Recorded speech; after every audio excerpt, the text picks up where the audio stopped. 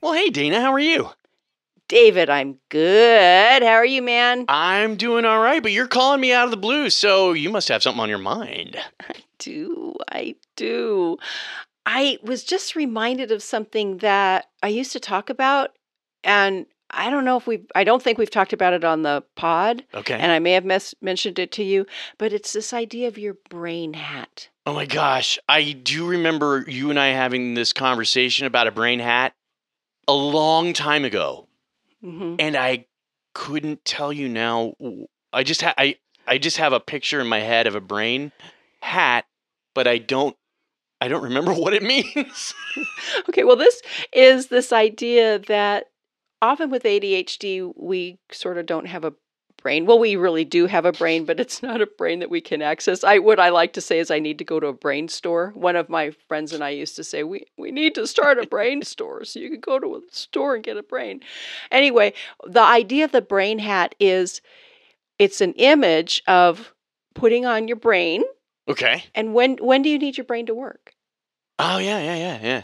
And when you really need your brain to be working is when you need to be wearing your brain hat. Okay.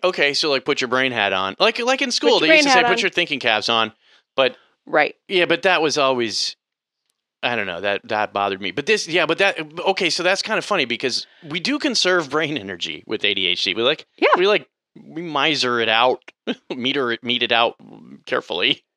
And Yeah. one of the ways that what made me think, oh, this is good for a little bonus kick for the podcast is with the medication shortage. Oh yeah, and sure. when you're kind of figuring out, well, when I don't have enough medication or it may run out, when do I take it? When do I don't? So then we get into this conversation, and that's what made me think of brain hat is, okay, when do you really need to have your brain hat on? When do you really need your brain to be working great? Okay, yeah, so I can glance at my calendar and I can tell you there's a meeting coming up there, or there's a project that I got to work on in such and such a day. And that's a day where, yeah, if I don't have my brain with me, that ain't happening. Right. Yeah, and I can tell you Brain that hat. in advance.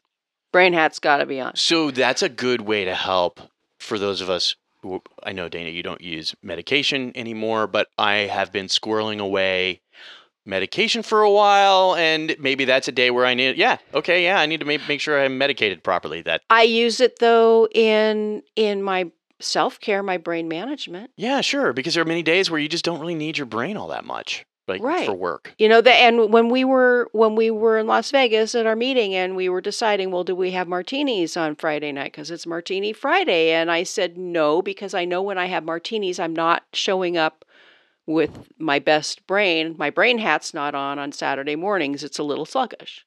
And we had work to do, and I needed to have my brain hat on. We may have just inadvertently revealed something that we didn't mention before, but people are going to find out very soon. Yep, yay.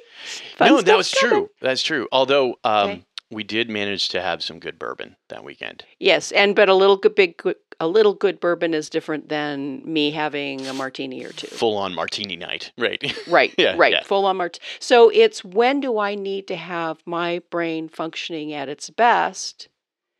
And that's when I need my brain hat. I like this. Okay.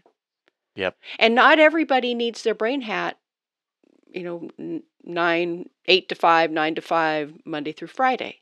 I would be so screwed if I needed it that much. I would be, because I can't. That was part of my problem with ADHD, was when it was untreated and undiagnosed.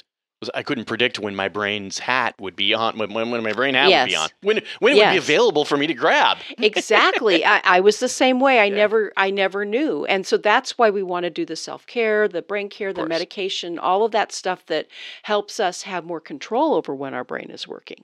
And that's really our goal. So you can consciously be saying, okay, this is when I need my brain hat on. Yeah. I think I've told you I used to work with a guy that worked for UPS, and his brain hat was on just naturally at work, because he was in and out. He was a driver. He was in and out of the truck, running into the house, delivering things, running back to the truck, zipping to the next thing.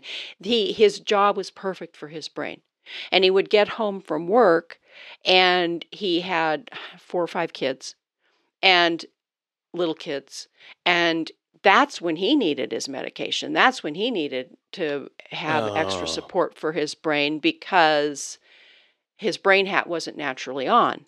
Yeah, and he had probably depleted everything he had in the tank at work during the day. Right.